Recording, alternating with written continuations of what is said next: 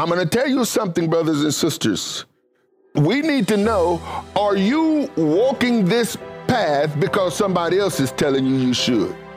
Or have you come to the realization that this is the right path? Because when you come to the realization that this is the right path, nobody can talk you out of it. But if you haven't come to that realization, stuff will cause you to be detoured. When you come to the realization that you know who he is, and this is where I believe the Hebrew writer is coming from, that he that comes to him must first believe that he is. See, this ain't that old time religion. This ain't your daddy's religion or your mama's religion. It was good enough for them, it's good enough for you. No, you gotta come to the realization yourself that he is the king. And when you come to that realization that he is the king, then you will serve him as a subject.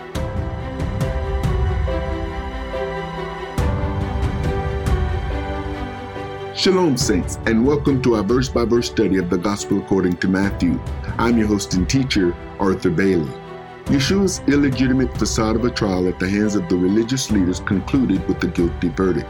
The Lamb of God, who came to take away the sins of the world, had been convicted of crimes he did not commit and was condemned to death for blasphemy. The religious leaders and the people's flagrant display of lawlessness added insult to injury as they assaulted him with their fists, spat on him, mocked him, and covered his eyes and demanded that he prophesy who hit him. According to the Torah, being condemned to death for blasphemy required the religious leaders to stone Yeshua to death. But instead, they took the matter to the Romans, not knowing they were fulfilling the prophecies of Yeshua. The governor knew the religious leaders were envious of Yeshua. He concluded that Yeshua was an innocent man after receiving words from his wife and asking Yeshua if he was king of the Jews. In this teaching, the conspiracy of the religious leaders come to fruition in the message titled, Killing the King. So, let's study.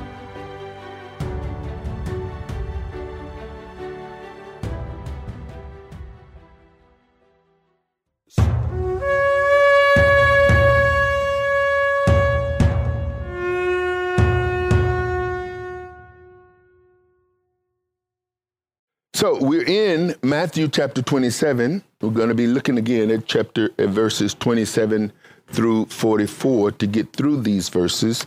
And in the description that we sent out, talked about how what has happened over the last couple of services is Yeshua has faced an illegitimate trial. And we pointed out the illegitimacy of the trial and the failures of the religious leaders, how they violated Torah while trying to uphold Torah. The purpose of bringing the death penalty to Yeshua was because they accused him of blasphemy, but we know that the conclusion was based on the fact that they had sought false witnesses, which was against Torah, and they had made up these charges against him. And even the high priest violated the instructions concerning ripping the garment of the high priest and just a number of violations that we pointed out as we went through this whole process of a trial. We also talked about when they smote or mocked him or hit him, these were the religious leaders. These were the Hebrew people who were doing these things to him before he was handed over to Pilate.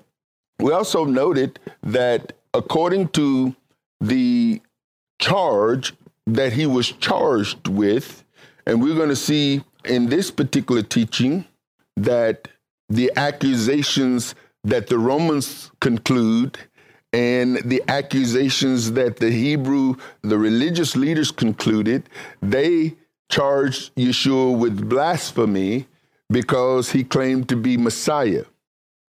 The punishment for his crime was to be stoned. It is clear. And therefore, their role, their job, based on the accusations, the conclusion, the verdict, is that he was supposed to be stoned, but instead they turned him over to the Romans. Now, we also note that the crucifixion, or the being hung from a tree, we pointed out last week and the week before that there is the crime of hanging a person on a tree. This was long before Rome or the Romans adopted a crucifixion process of impaling. The Torah specifically stated that if a person was guilty of a crime worthy of being hung on a tree, that person would be hung on the tree, and that body was not to stay up on the tree overnight. In other words, it was to be taken down before sunset. So when we see Joseph of Arimathea, which we shall see, and Nicodemus coming and taking the body down, they were actually fulfilling Torah in the process of taking his body down. And it wasn't because it was a high Sabbath, it's because the sun was setting. So they had an illegitimate trial. The religious leaders found him guilty. And now we see the Lamb of God, who came to take away the sins of the world, had been convicted of crimes he did not commit and was condemned to die. The flagrant display of lawlessness, the abuse of authority, the inhumane treatment against the Messiah by those who supposedly represented Jehovah, their armed guards, the crowd of people added insult to injury as they assaulted him with their fists, spat on him, mocked him, covered his eyes, and demanded that he prophesy who hit him. There's been times early on in my walk when reading Matthew chapter 27 was very difficult for me. And then when the movie came out, the Passion of the Christ, man, I boohooed like a baby, seeing what the Almighty endured for us. And then being in churches where the messages would come, whereas we did that. We, the people, the sinful people, is what caused Yeshua to have to endure those particular issues that he faced. And the fact of the matter is, we didn't do that. We were born long after the fall of man. The person who did that was Mr. and Mrs. Adam. They were the ones who, because of their crime, and their crime was simply to disregard or disobey the instruction of the Almighty. It's hard sometimes to see ourselves as criminals when we don't break man's law. You see, man has a court of law, and I know that growing up, my parents were religious people. My mom, especially, my dad was one of those Easter, Christmas kind of persons who went to church to appease, the wife, and maybe showed up at Mother's Day. But the kind of folks who, in the church, they called them nominal Christians, individuals who weren't pious. But my mom was not only in church practically every Sunday, but the Sundays that she worked, she made us go. So we couldn't get out of it. And the churches would teach us things that made it seem as if it was kind of like our fault, that we were responsible, as pointed out earlier. The fact of the matter is that when we look at what the scripture actually teach, that because of the first man and his sin, we now were born into sin. And because we were born into sin, we really never had a choice in the matter. But to commit a crime, to be considered a criminal, our parents used to raise us and raised us to obey the law so that we didn't end up in jail. But when it came down to the law of God, I think there was pretty much one law that I ever remember hearing from my parents, and that was honor the Lord, honor your father, honor your mother, so things will go well with you. All of the other laws were seemingly disregarded or ignored. Yeshua now has not committed a crime, but he's been charged with crimes. According to Torah, as we stated, being condemned to death for blasphemy required the religious leaders to stone Yeshua to death. But instead, they took the matter to the Romans, not knowing they were fulfilling the prophecies of Yeshua. Now, the governor, we come to realize, knew the religious leaders were envious of Yeshua because he discerned that. He concluded that Yeshua was innocent. And then, he received a word from his wife telling him not to have anything to do with this just man. So the Roman Pilate, his wife, had been shown in a dream that this man was an innocent man and that her husband should have nothing to do with it.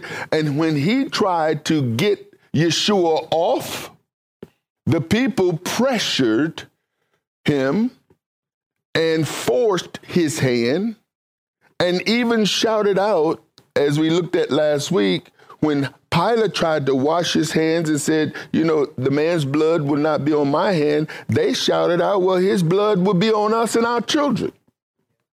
And that brings us to verse 27. Then the soldiers of the governor took Yeshua into the common hall and gathered unto him the whole band of soldiers, and they stripped him and put on him a scarlet robe. I think in John, it says they put on him a purple robe. Here in Matthew, they put on him a scarlet robe. The robe, it is believed to have been the outer cloak of a Roman soldier.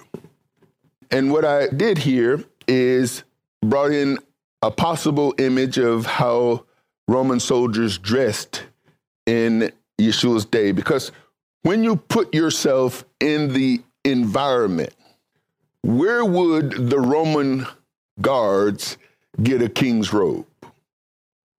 Now, if the Romans wore robes, they would be readily available. And here's an image. Some of you have probably seen these kinds of images of how certain Romans dressed. Now, these are pretty much the images that I've seen in all the movies. You Google, and basically that would be a cloak. And when they had plaited a crown of thorns, they put it upon his head and a reed in his right hand. Some said, I think John puts a staff, but they bowed the knee before him and mocked him, saying, Hail, King of the Jews. Now, they didn't make this up. This was the crime that, remember when they asked, what was this man's crime? What did they say? They said he claims to be the Messiah. He's telling people they don't have to pay taxes to Caesar. But what Pilate focused on, and then he claimed to be a king, or he claimed to be king of the Jews, or whatever the case may be. Pilate asked him the question, are you the king of the Jews? And of course, we know Yeshua's answer. The Roman soldiers mockingly paid homage to Yeshua, hailing him as king of the Jews. Yeshua embraced his role and purpose as king. Now, this is something that when you look at Yeshua's life, we have pieces of it. We don't have the whole of it because we see his birth, the circumstances surrounding his birth, and then there's this space of time where he shows up again around 11 or 12 years old. He's speaking with the religious leaders in Jerusalem. And then the next thing we hear about him is he's the Lamb of God who takes away the sins of the world. These were John's words. And then his ministry starts. And so we have pieces of Yeshua's life from birth to ministry to where we can get some ideas of the kind of life that he lived. It would have been interesting if the Bible would have revealed to us his teenage years. You know, Yeshua as an adolescent just showed us him growing up. But what's important for us is who he was, what he had come or had been sent to do. And this is important for us. This is important for you. This is important for me.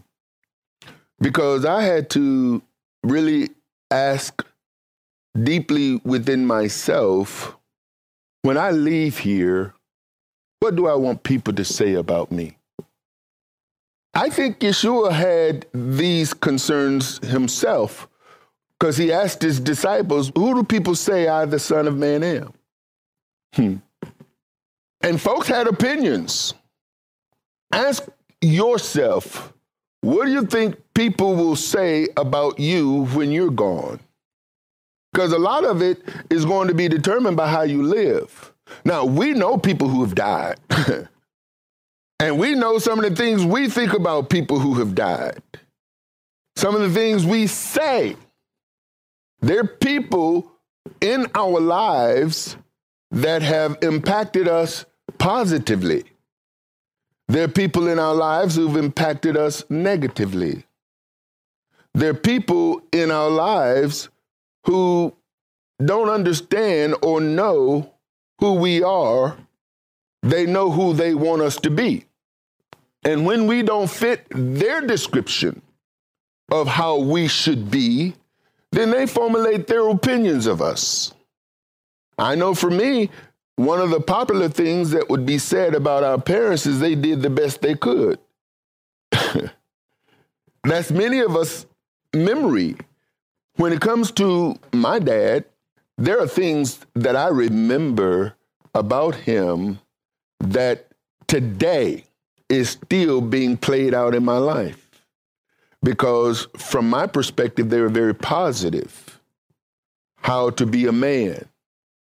Now, his words and his behavior sometimes didn't line up, because his behavior sometimes as a man was not the kind of man that I wanted to be, and yet it became the kind of man that I'd become.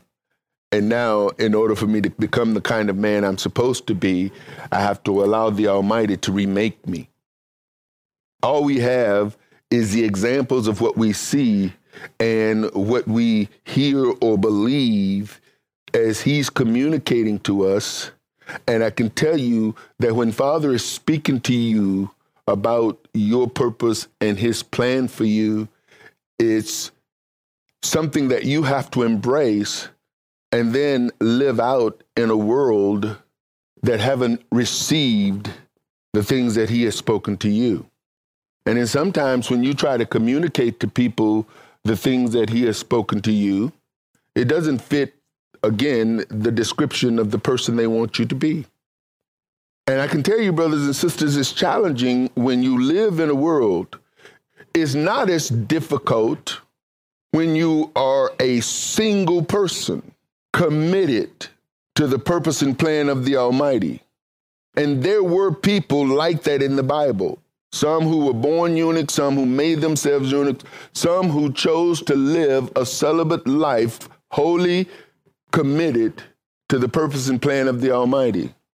We know John the Baptist was one of those individuals. We think Paul was one of those individuals. We know Yeshua, according to our knowledge, was over 30 years old, and to become 30 years old and never be married. But he was focused on the purpose that he had been called to accomplish. Everybody, brothers and sisters, as much as society wants to push on the world that all of us have a soulmate, that all of us are supposed to get married and raise children, that's a wonderful idea. But if the Almighty is set you apart from that, he's not calling you to be single so that you can play the field. He's calling you to be single so that you could wholly commit your ways to him and to serve out his plan for you in the earth. Paul brings up an interesting dynamic when he writes about when a man marries a woman, the man now is concerned about how to please the woman. The man is concerned about how to please the woman is concerned about how to please the man. It's almost as if the Almighty's plan becomes secondary, which is why he goes on to say it's time for those of you who are married to live as though you're not. That doesn't mean you neglect your spouse.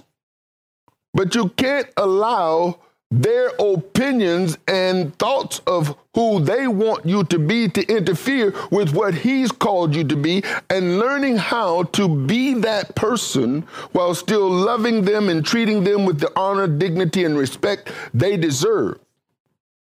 You see. But you have to know where the boundaries are. You have to know where the lines are. Verse 11, and Yeshua stood before the governor, and the governor asked him, saying, are you the king of the Jews? And Yeshua said unto him, you say it. So this is where the Romans who are mocking him now, calling him the king of the Jews, is getting this from, because it's going to actually go on the accusation placard that is going to be posted over his head. So they're not making this stuff up. They are mocking him, calling him the king of the Jews, because that's the charge. Oh, you the king. Yeshua went further in John when he said to Pilate, and this, brothers and sisters, this is so eye-opening, because here it is, he's coming to the end of his life, and I would say he's reflecting on his life all the way back to his birth. Listen to this. Then Pilate into the judgment hall again, and called Yeshua and said unto him, art thou the king of the Jews? Yeshua answered him, saying, sayest thou this thing of yourself, or did others tell it thee of me? Now he's getting Pilate to say, hey, are you saying that because that's what somebody said? Or have you come to realize I am the king? Pilate is being forced to make a decision. Now, I'm going to tell you something, brothers and sisters, because this same kind of question comes at, we need to know, are you walking this path because somebody else is telling you you should?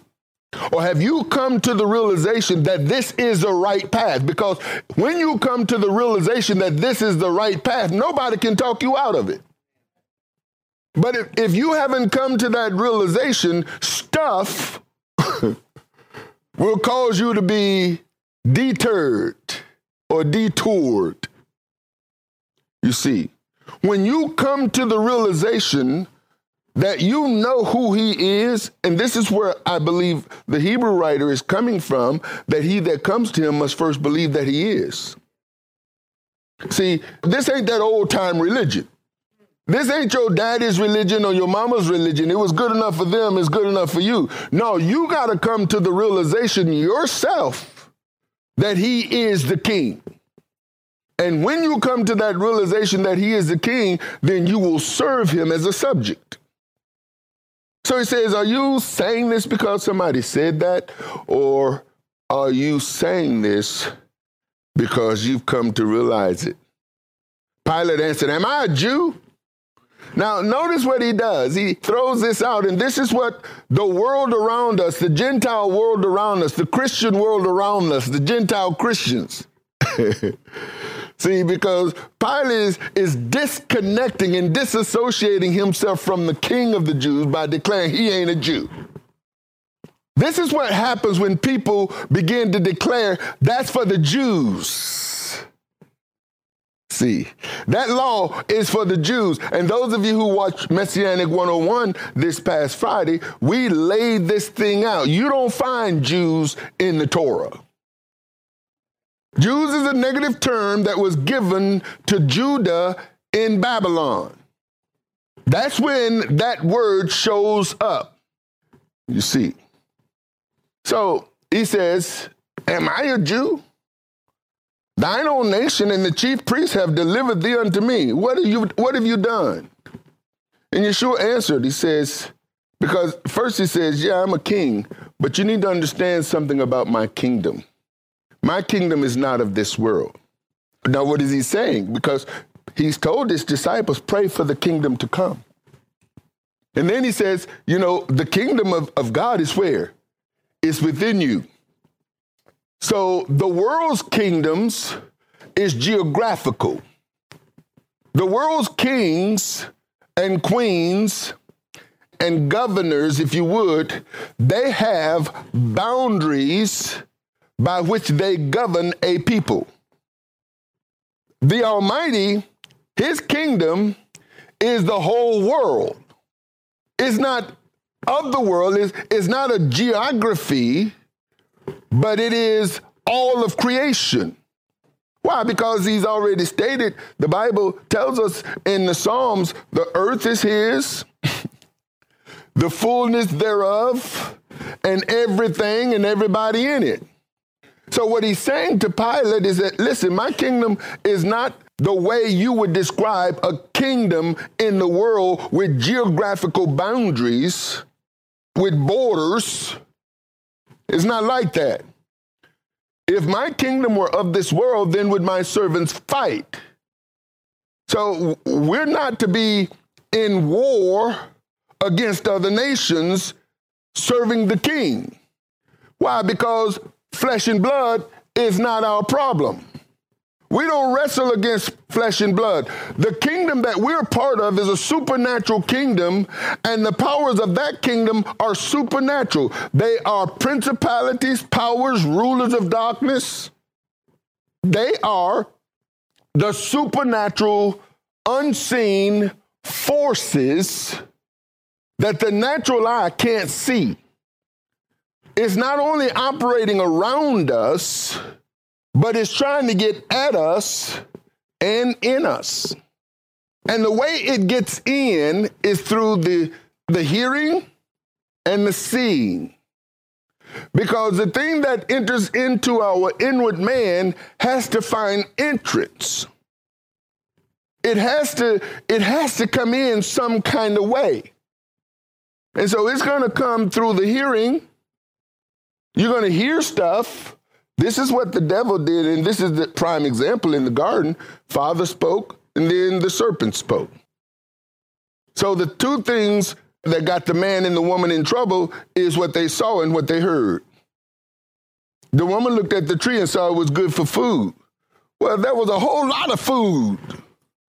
I mean, there was food everywhere, right? They had the run of the garden.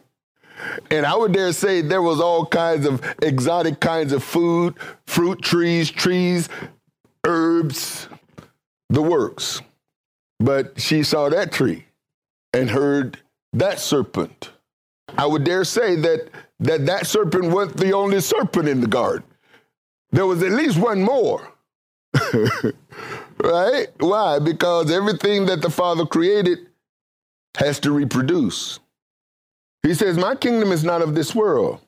If my kingdom was of this world, then would my servants fight that I should not be delivered to the Jews. But now is my kingdom not from here. My kingdom is not from here. And so what is he saying? The king that my people serve is not an earthly king, because it's not an earthly kingdom. Pilate therefore said unto him, are you a king then? Because now it's like, wait a minute, hold it, because he's messing with Pilate's mind. When you start thinking from a natural man point of view, it's like every kingdom that I know of that's in the earth, many of them we've conquered. They got kings, they got boundaries, which are now our boundaries, and their kings are our subjects, just like the ones here in Israel. So if your kingdom is not of this world, are you a king? Now you got to look at this again. Pilate therefore said to him, then are you a king then? Yeshua said, I am a king. Thou sayest that I am a king. Notice this, to this end was I born. In other words, he's saying the reason I was born was for this cause, for what I'm doing right now. Now, Pilate doesn't get it. All he knows is that he's got an innocent man that has been condemned to death, and he has to carry out this sentence because by their own doing, they devised a plan to where every Passover they would release a prisoner, and he tried to release Barabbas, but the people wouldn't let him. I mean, he tried to release Yeshua, but the people wouldn't let him, and so Barabbas got released, and now Pilate has to condemn this man because the person that he wanted to release is now still in his custody, and somebody's got to die. To this end was I born, and for this cause came I into the world. Now, here's a question: why were you born? Because I asked myself these questions, and you should be asking yourself these questions. Because if you don't know why you're here, then you won't know what you should be doing. You'll be trying to figure this thing out. And in the meantime, you'll be hanging out with folks who say they're trying to figure it out, but don't seem like from what you see, they're not trying to figure it out. They're living in a world doing worldly things, telling themselves they're having fun, living their best lives. They will die and go on and maybe not be remembered. But I can tell you this, brothers and sisters, you cannot serve wholeheartedly in the kingdom and not be remembered. Not that our goal is to be remembered, but the fact is that the works that we do is going to go before us. The people's lives that you affect and influence, whether negative or positive, is going to be remembered. The people's lives that you changed, the folks whose eyes became open to truth and to the reality of his kingdom, when you are gone, they will continue what you started, just as you've continued what somebody else started. And this process will continue. So he says, for this reason, for this cause came I into the world, that I should bear witness unto the truth. Everyone that is of the truth heareth my voice. Let this be a lesson to us. There are people, no matter how much truth you speak to them, they can't hear it. Why? Because they don't have ears. It's hard for natural-minded men to understand supernatural things, and his word is spirit. It's not going to make, I can tell you, being raised up in the church, this stuff didn't make sense to me because I walked away from it. It was my parents' religion. This is what they wanted me to do. I was raised up in a religious home. I went to church. I had some knowledge, teachings, but those teachings never really became a part of who I am. They were in me, but they never really became me. It wasn't until the decision came from my heart that I knew that the Almighty was not releasing me or letting me go. See, it wasn't a matter of me coming to him. It's a matter of me surrendering to him. Why? Because he has been after me from day one. And there's people in the earth that he's been after that they are going to have to surrender or they're going to pay the price for it. When I look back and I see, it's very clear that he's been on my trail pursuing me over a period of time as far back as I could go back and remember. The word that was sown was still a seed, still was watered. Over the course of time, it still gave me something to distinguish right from wrong. And I'm not talking about right from wrong from a worldly point of view, but right from wrong from a kingdom point of view. There's a right way or a way that seems right. And then there's his way. And the way that seems right, the world's way and his way, is not the same way. Father is trying to get us to see things from his perspective. And I can tell you, when you start seeing things from his perspective, you're not going to make sense to some people. And some of the people you're not going to make sense to are the ones you love the most. Because they've got their way of seeing things, which they believe is revelation. And then you have your way of seeing things, which You believe is revelation. And I was thinking on my way here this morning, there's the world's way, there's the devil's way, there's our way, and there's his way. The world leaders have a plan. Some of them are in cahoots with each other.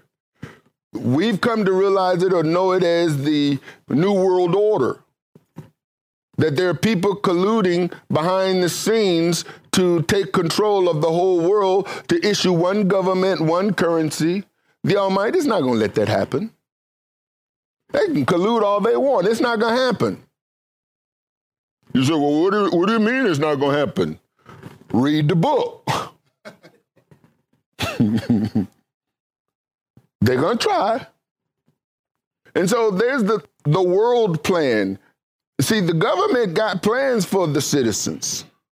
Why? Because there's stuff they want to build, wars they want to fight, and domination that they want to dominate.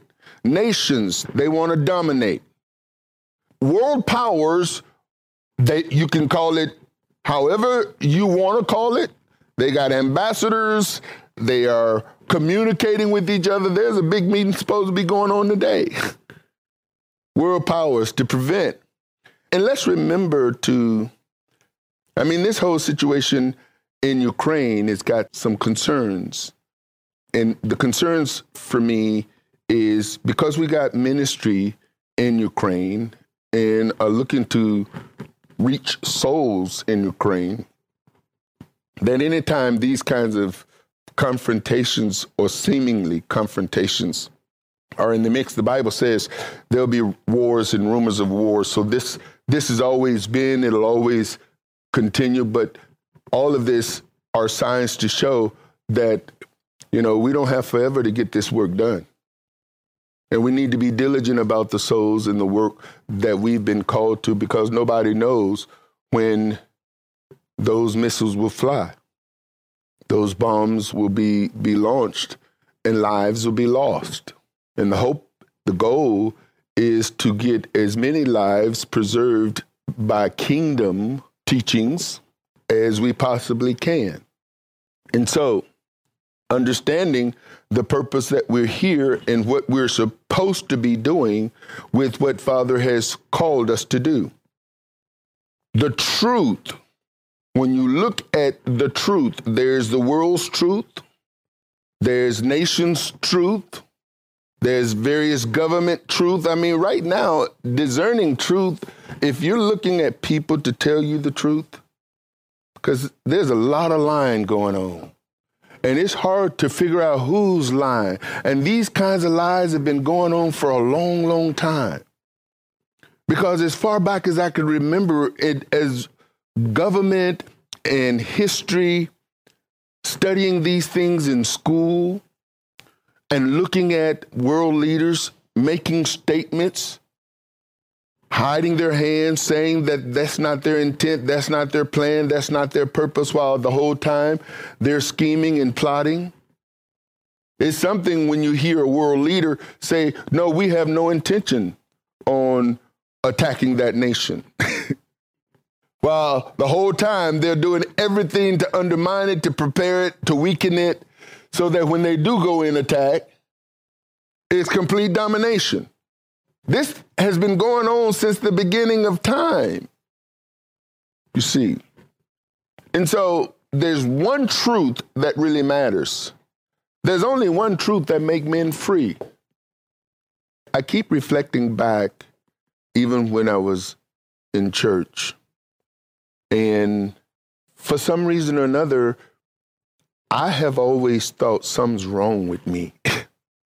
I've really, for a long time, thought something was wrong with me because the way I see things and the way people around me seemingly see things. And being in church, wanting to obey what I read, and people around me seemed like they weren't in that place of, okay, well, this is what the word says. This is what we should be doing, right? Well,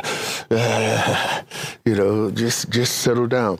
And I remember in the Baptist church, you've heard me say this, I remember the day that I kind of abandoned my discernment because I trusted the people who were in the authority in the church, in the leadership, people who've gone to the schools and the seminaries and done the training.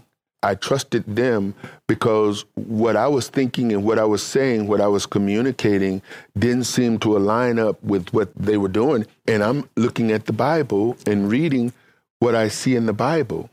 Do you know that a great deal of religion is not interested in what the Bible say? That's a sad state of affair. They're interested in Bible principles, Bible-based principles. And these Bible-based principles are the interpretations of denominations and the statements of faith that they develop, whereas members live by as members in good standing. Many of us have been in churches. I know that the entire time from the day I was born, I've seen people who, according to the scriptures, both Old Testament and New Testament, should not be serving in a capacity in any kind of leadership. You see it. You see homosexuality. You see lesbianism. You see adultery. You see drug, alcohol addictions. And these are the leaders. These are the ones who are leading the services and leading the worship. And that's not in every situation, but it seemed like everywhere I went, there were these people in all the churches. If these things are in the Bible, how do we as an organization permit them to be functional in the midst of us? And it's like, don't people see this stuff? But they're not addressing it because don't judge. We're not supposed to be judging. God will straighten it out. He'll take care of it. Just leave it alone. You see, focus on walking the truth. Well, but that's what I'm trying to focus on. You're telling me to ignore it. And so at some point, you become a member of the church, and for some reason, the citizenship of the kingdom becomes secondary to the membership of the organization. And I think so many people get disillusioned by that. And what's really interesting is how grown-ups go along with the plan and children see straight through it. They see the hypocrisy. Grown-ups recognize the hypocrisy, accept and allow the hypocrisy because it's part of the culture. And it's the sad state of affairs. But when you receive the truth does something to you that it starts changing you. It starts making you different. And now you seem odd. You seem strange. And nobody wants to be strange and odd. You see, at least not in our culture. You want to blend in, fit in. So I thought stuff was wrong with me. And then I got to a point to where, after growing up and watching and seeing how people function, it got to the point to where it was very difficult to relate to people.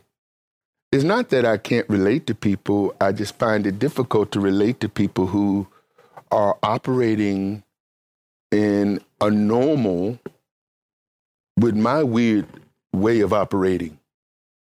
As I look back over the course of my life and see the people that I interacted with, people that I could relate to, what I found is that I had a hard time relating to hypocrisy. And I only seemed to flourish in relationships where people were at least trying to live truth. A low tolerance for nonsense, where you could talk to people and if their lives are out of order, you could talk to them and they will make some adjustments. And if your life was out of order and they talk to you, you make some adjustments. And what happens is that we continue to help each other make adjustments in our lives for the betterment of the other.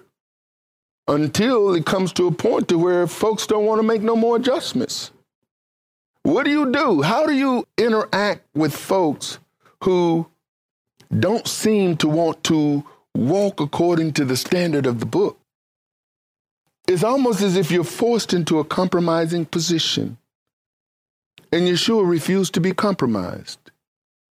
He refused to bow and to subject himself and to submit himself to man like that.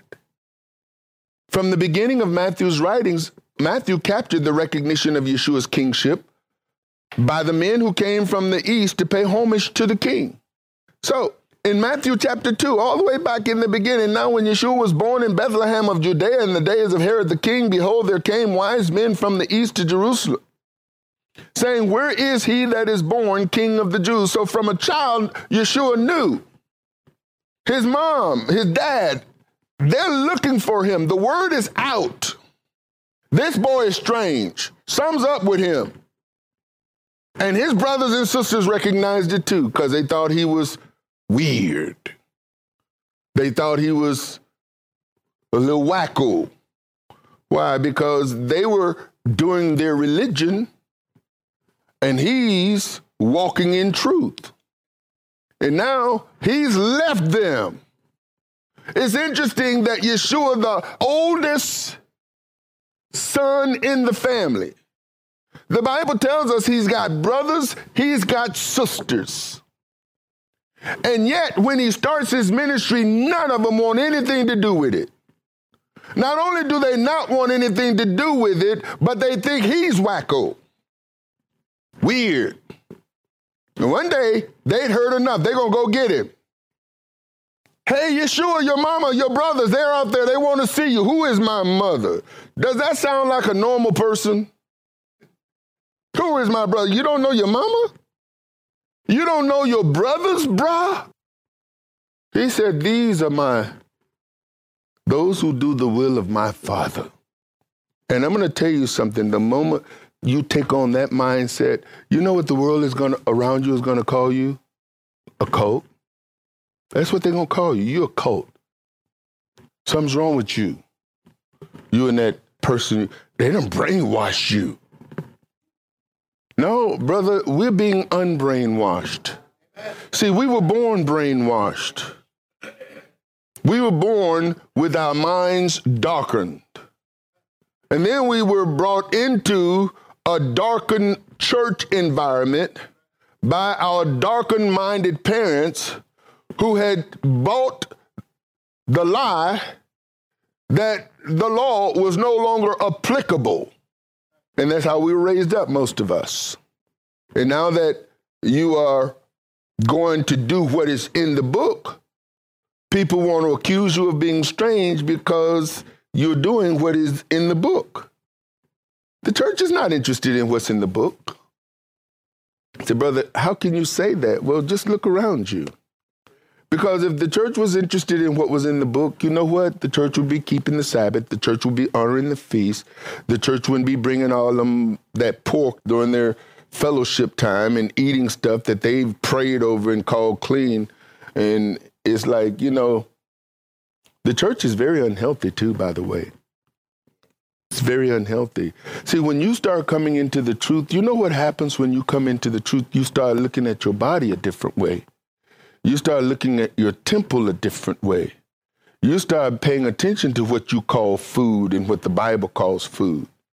You start making some adjustments in your life because you realize that as the servant of the king says, this is what you're supposed to eat. This is how you're supposed to live. This is what you're supposed to be doing. And so our primary focus becomes the instructions of the one who we've committed our allegiance to, the one that we've pledged our allegiance to, the king.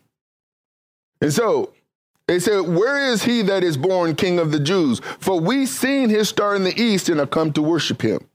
Yeshua was not brought up in the trappings of an earthly king, thereby confusing those who walk by sight and could not discern who he was, because he wasn't brought up in the palace. Isaiah 53:1 tells us, who hath believed our report, and to whom is the arm of the Lord revealed? for he shall grow up.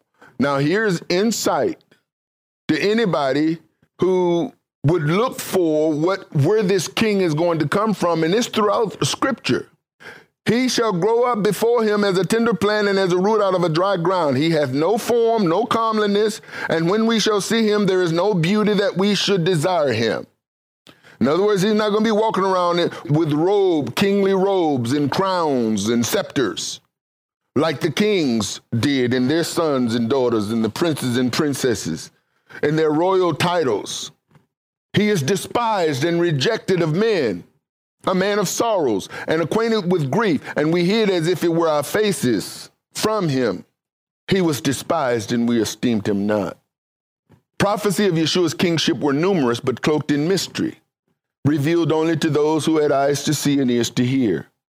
Zechariah 9 was referenced in Matthew 21, speaking of Yeshua's triumphal entry. Remember? Rejoice greatly, Zechariah says, O daughter of Zion, shout, O daughter of Jerusalem, behold, thy king cometh unto thee. He is just and having salvation, lowly, and riding upon an ass, and upon a coat the foal of an ass. So notice, this is, kings ride on stallions. They have carriages and wagons and chariots. And he's referred to. And when it happened, when he made his triumphal entry and they start throwing down palm branches and saying Hosanna and blessed is he who come in. See, there were people who recognized it, but there were people who refused to see it. Do you know in your life there'll be people who will recognize the truth that you bring, but there'll be people who will refuse to see it. They don't want to hear it. Why? Because it's going to cause change in their lives. And, we're all looking for some sense of normalcy. This whole last couple of years with all of the stuff that's going on, all people can think about is getting back to normal. It wasn't normal, folks. It was chaotic, but at least it was normal chaos. It was chaos that we were familiar with. This is unfamiliar chaos. See, basically what they're longing for is for familiarity, something that they can recognize. The prophet Isaiah wrote, for unto us a child is born, unto us a son is given, and the government shall be upon his shoulder, and his name shall be called Wonderful, Counselor, the Mighty God, the Everlasting Father, the Prince of Peace. He's got all these titles, if you would, according to the prophet. Of the increase of his government and peace shall be no end. So what is the prophet saying? His government is going to be worldwide. There will be no end upon the throne of David and upon his kingdom, to order it and to establish it with justice, and with justice from henceforth even forever. The zeal of the Lord of hosts will perform this. So the prophet is saying, get a glimpse. Don't try to limit the king to a particular geography, because his kingdom is not that kind of kingdom. And if the people are looking for that kind of king, can I tell you, when I look at kings and queens and kingdoms in the earth, most countries that have kings aren't ruled per se directly by the king. They have a government that works, prime ministers, presidents, folks that they put in place, while the king is the head of a state, the face of the nation. There are some countries, limited countries, where the actual king makes the rules and laws, but there's also government that governs the people. The government of Yeshua will be directly to his people. He's trying to govern you. He's trying to govern me. He's trying to govern us. If I'm listening to him and you're listening to him and everybody else is listening to him, guess what? We may be given different messages, but it'll all have a part. It'll all fit. It won't be chaos. One thing's for sure is we will all be trying to honor what is written in this book. Every last one of us, from the beginning of the book to the end of the book, not certain portions of the book. We won't take a certain portion of it and reject the other side, or take the other side and reject the other portion. We will be following the instructions. Because why? He's the one who gives them. You know, none of us were there. When I look at technology today, I mean, you got to think about it. We're at least 2,000 years removed from the time of Messiah. And then we're another 4,000 years moved from the time of Moses.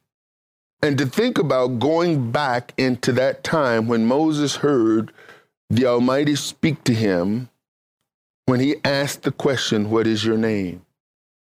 All these experts today, with all of these tools that we have, none of us was there to hear it. And yet you have people who are so in their mind 100%, even though the scripture says, with all our knowing, we know in part. The idea that we would argue and fight among ourselves because of not saying a particular name or pronouncing it a particular way is, in my mind, ludicrous. It is like straining. You say, well, brother, are you trying to say his name is like straining? No. I'm saying as smart as you are and as intelligent as you are and all wise and all knowing as you are, you still don't know. I can at least admit it. I can admit that I don't know. I have tools that I look at, tools that I rely on as far as trying to help me understand. And so with that, I can say there's some things that I do know. I don't have to question this. Don't come at me with your sacred whatever, and you won't even wear fringes. That's in the scripture. Where are your fringes at, bro?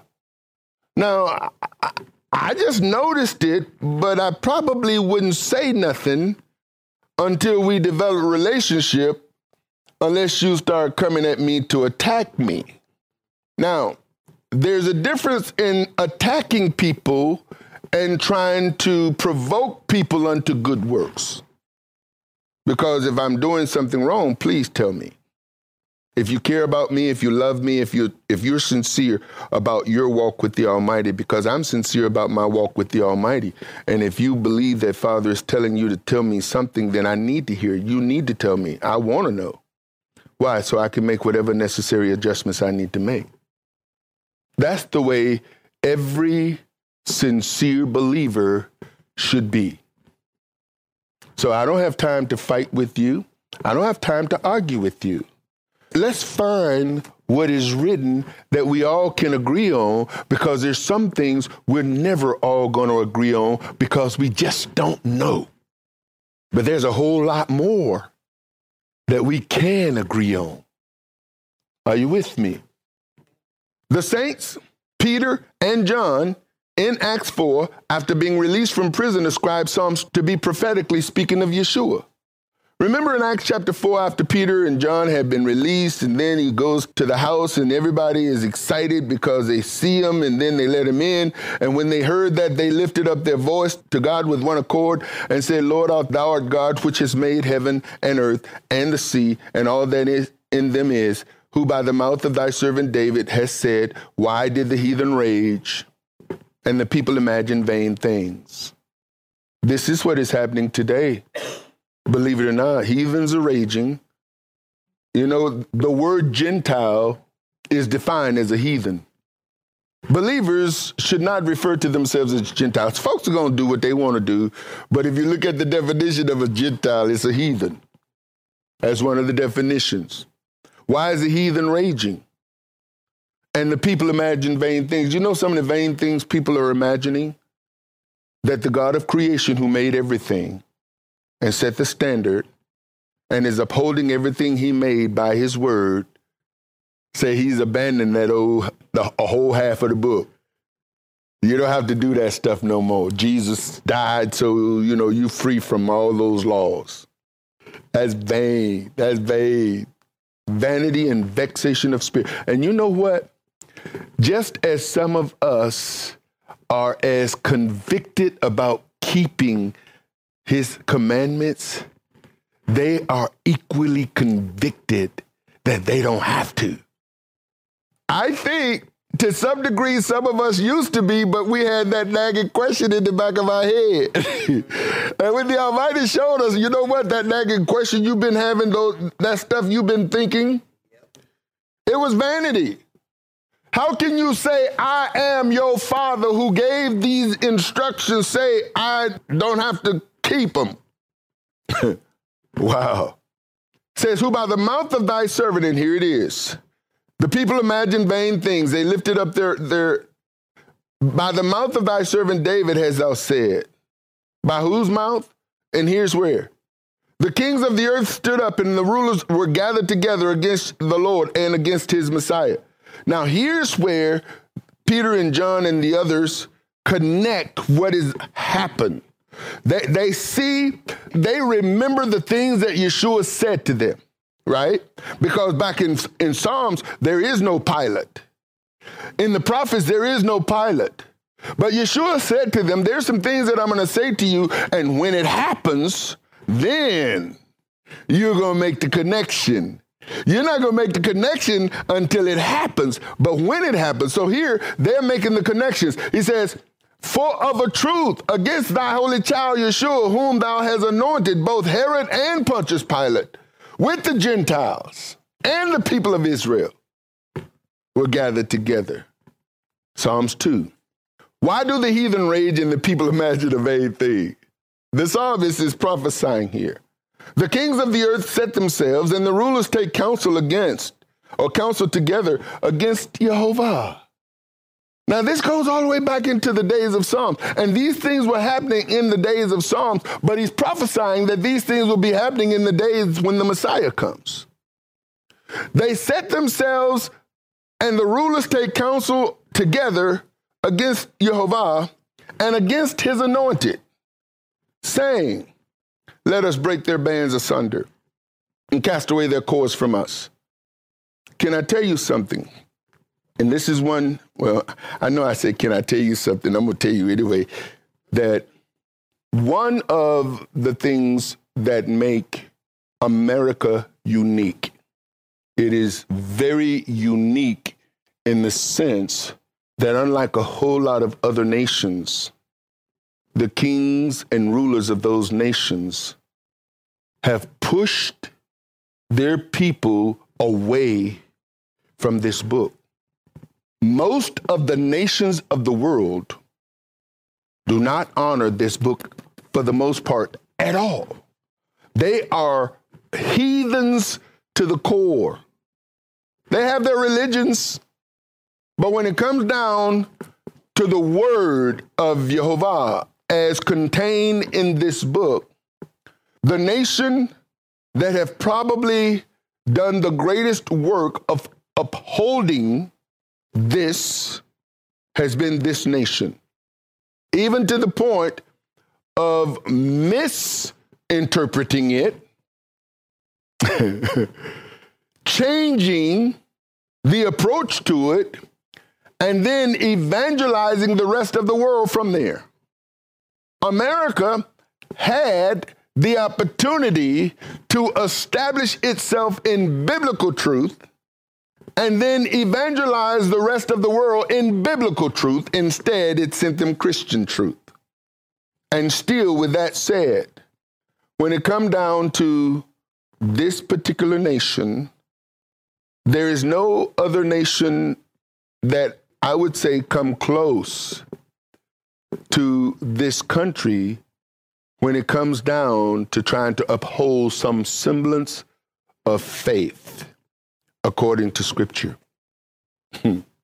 But yet, these other nations have literally broke down religious and moral values and have submitted and committed its way.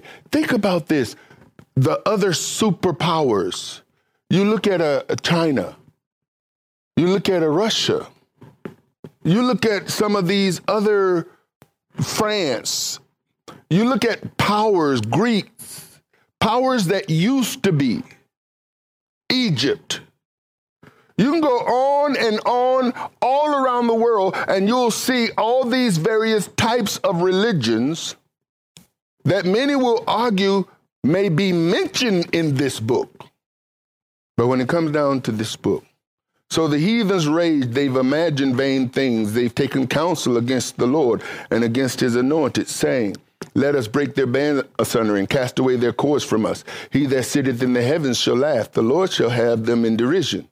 So what is he saying? You know, you fools, what makes you think that my creation can turn on me and get away with it? He that sitteth in the heavens shall laugh. Verse 5, then shall he speak unto them in his wrath and vex them in his sore displeasure. Yet have I set my king upon my holy hill of Zion. So even there he said, listen, I got a location, and this location is supposed to be an example to the rest of the world. Of course, this light that was on the hill lamp went out. I will declare the decree. The Lord has said unto me, thou art my son, this day have I begotten thee. Ask of me, and I shall give thee the heathen for thine inheritance, and the uttermost parts of the earth for thy possession. Thou shalt break them with the rod of iron. Thou shalt dash them in pieces like a potter's vessel. Be wise now, therefore, O you kings. Be instructed, you judges of the earth. Serve Jehovah with fear. Rejoice with trembling. Kiss the Son, lest he be angry and you perish from the way, when his wrath is kindled but a little. Blessed are all they that put their trust in him. This is a word that has been from the kingdom, and it shall be all the way in. If you go to the end of the book in Revelation, you can see it from Genesis, the Almighty creating everything. You see it in Revelation where he's restoring it. Verse 30. And they spit upon him, took the reed and smote him on the head. Now, the very staff they'd given him for his king, they hit him with. And after that, they had mocked him. They took the robe off from him and put his own raiment on him and led him away to crucify him. As they came out, they found a man of Cyrene, Simon by name. Him they compelled to bear his cross. And here's a little history lesson. Simon of Cyrene was forced to carry Yeshua's cross.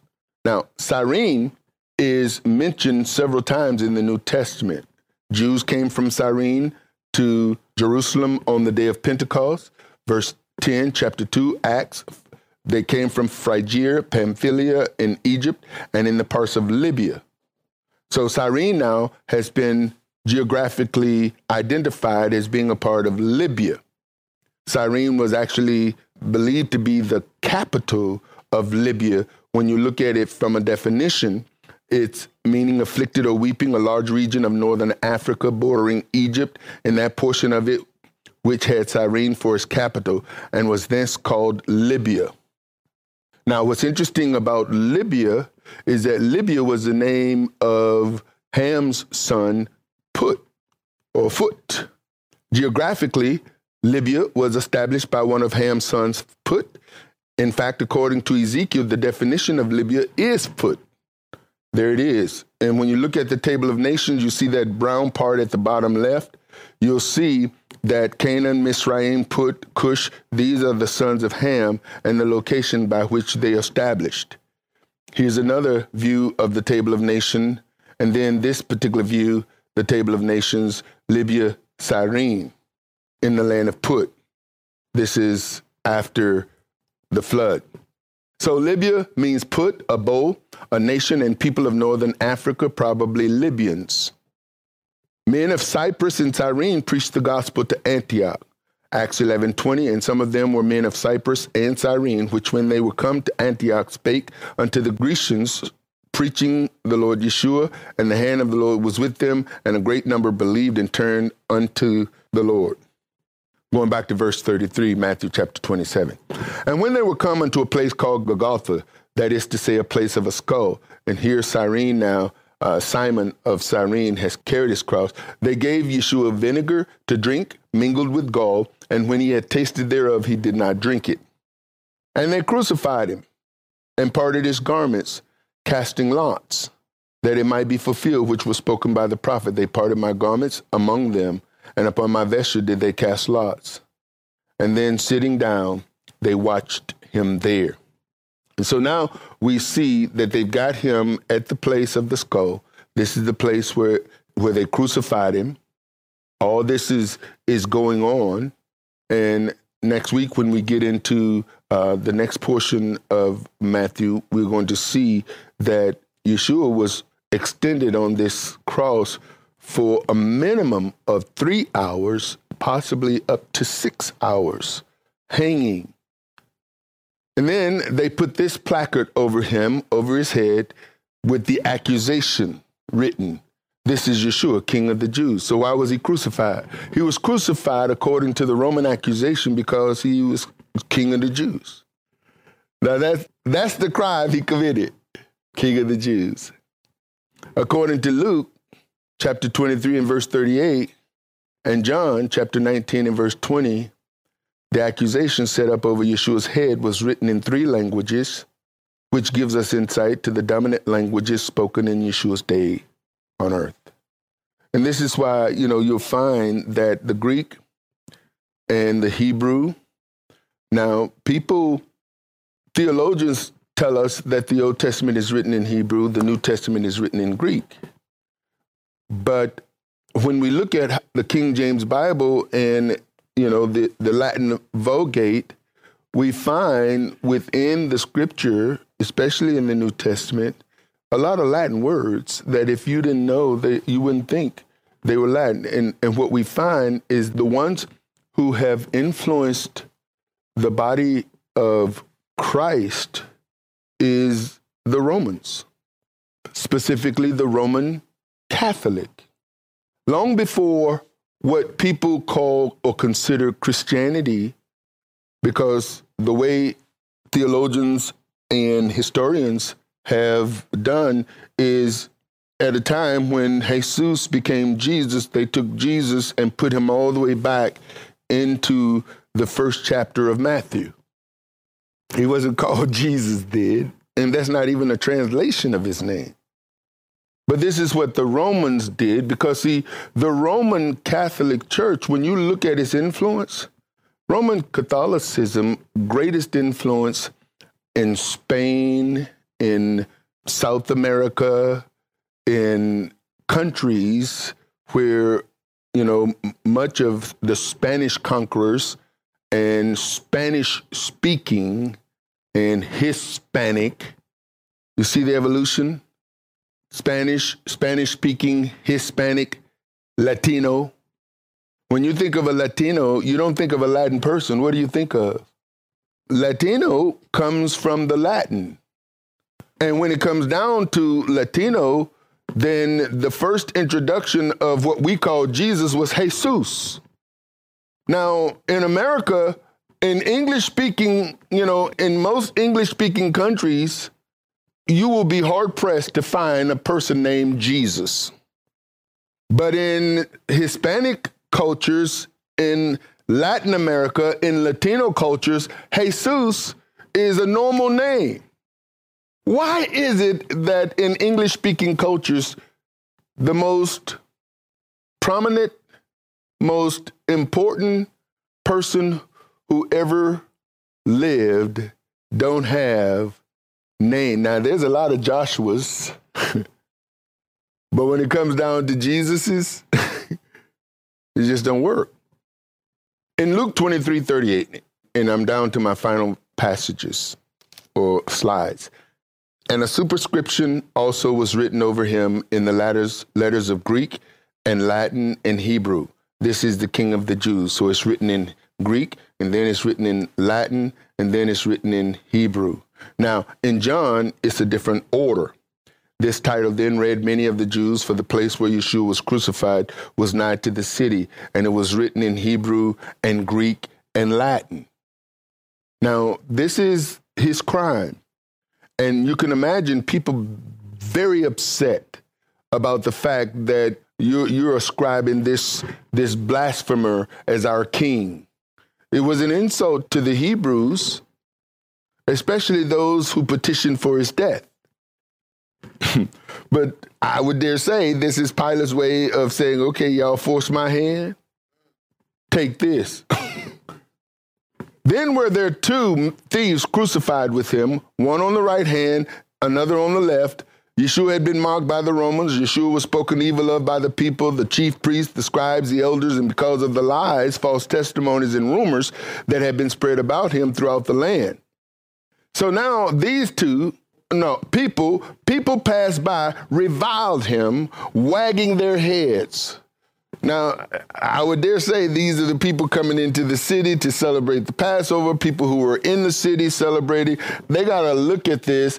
And these Romans, they've insulted us once again, claiming this guy as our king.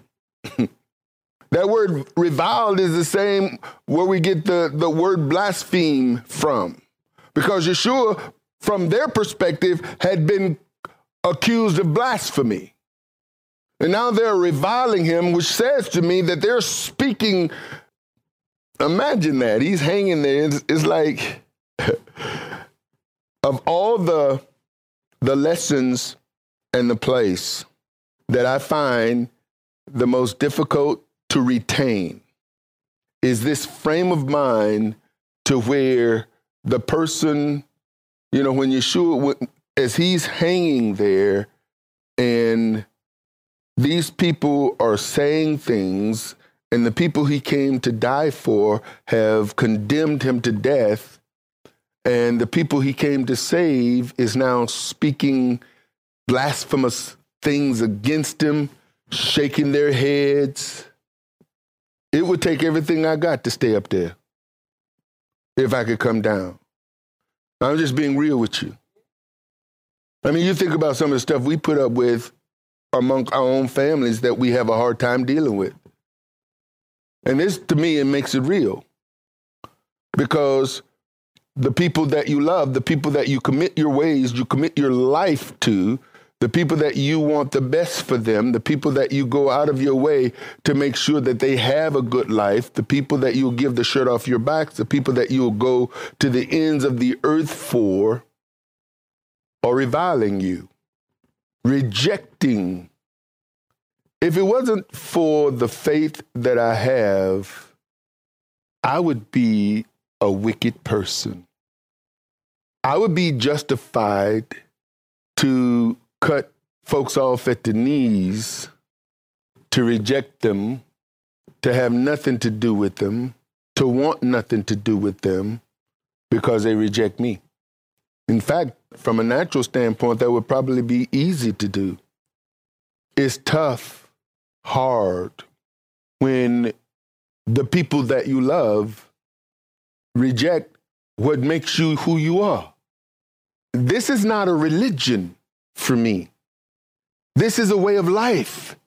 How can I be separated from the way of life that I believe? There are those who don't want that part of you like they can have the other part of you without this part of you.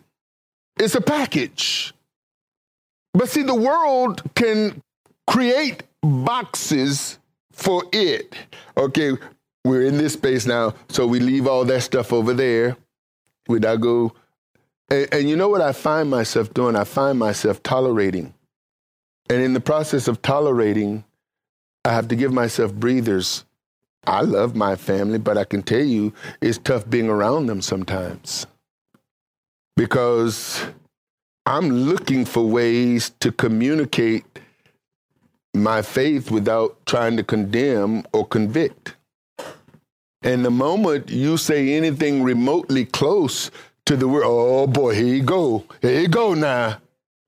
I knew it was coming. We're gonna see how long you can just keep it to yourself. So I had to step out, get a breather, come back in. Yeah, y'all hear me. You see, I do.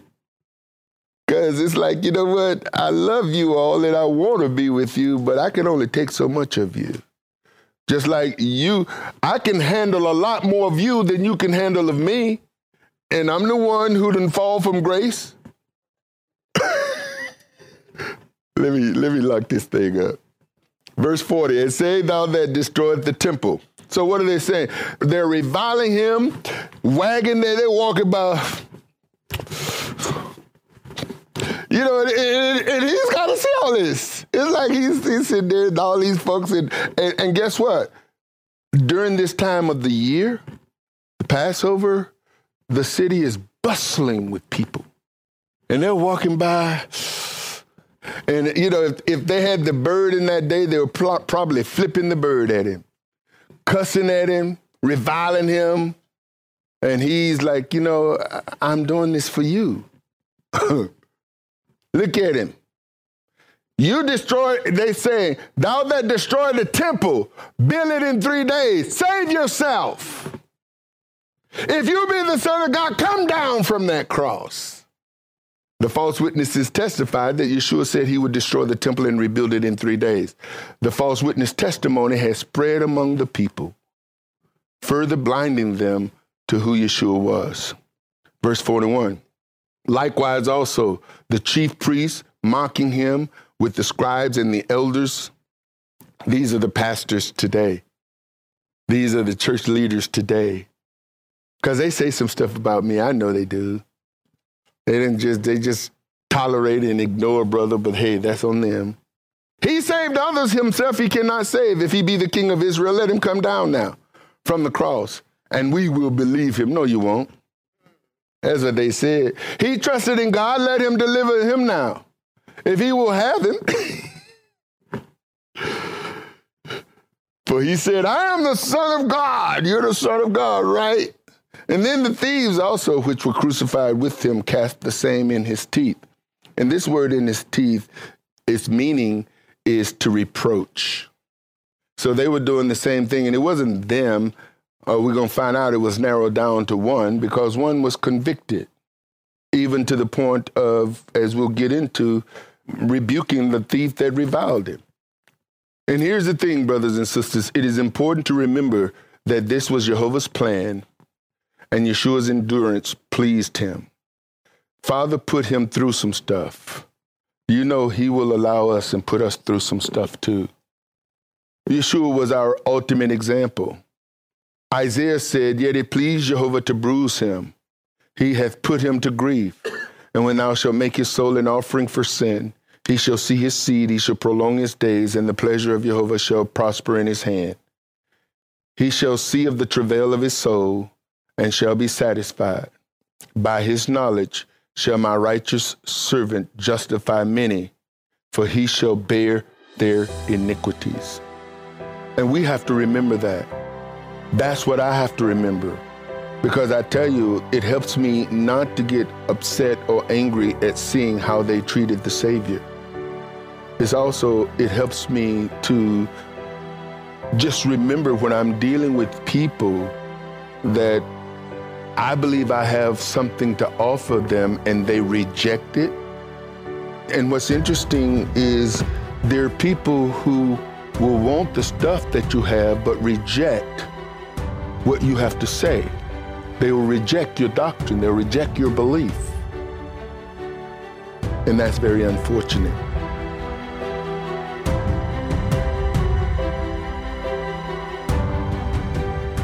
Thank you for listening to our podcast today. You can find more inspirational teachings and download our free ebooks on our ministry website at ArthurBaileyMinistries.com.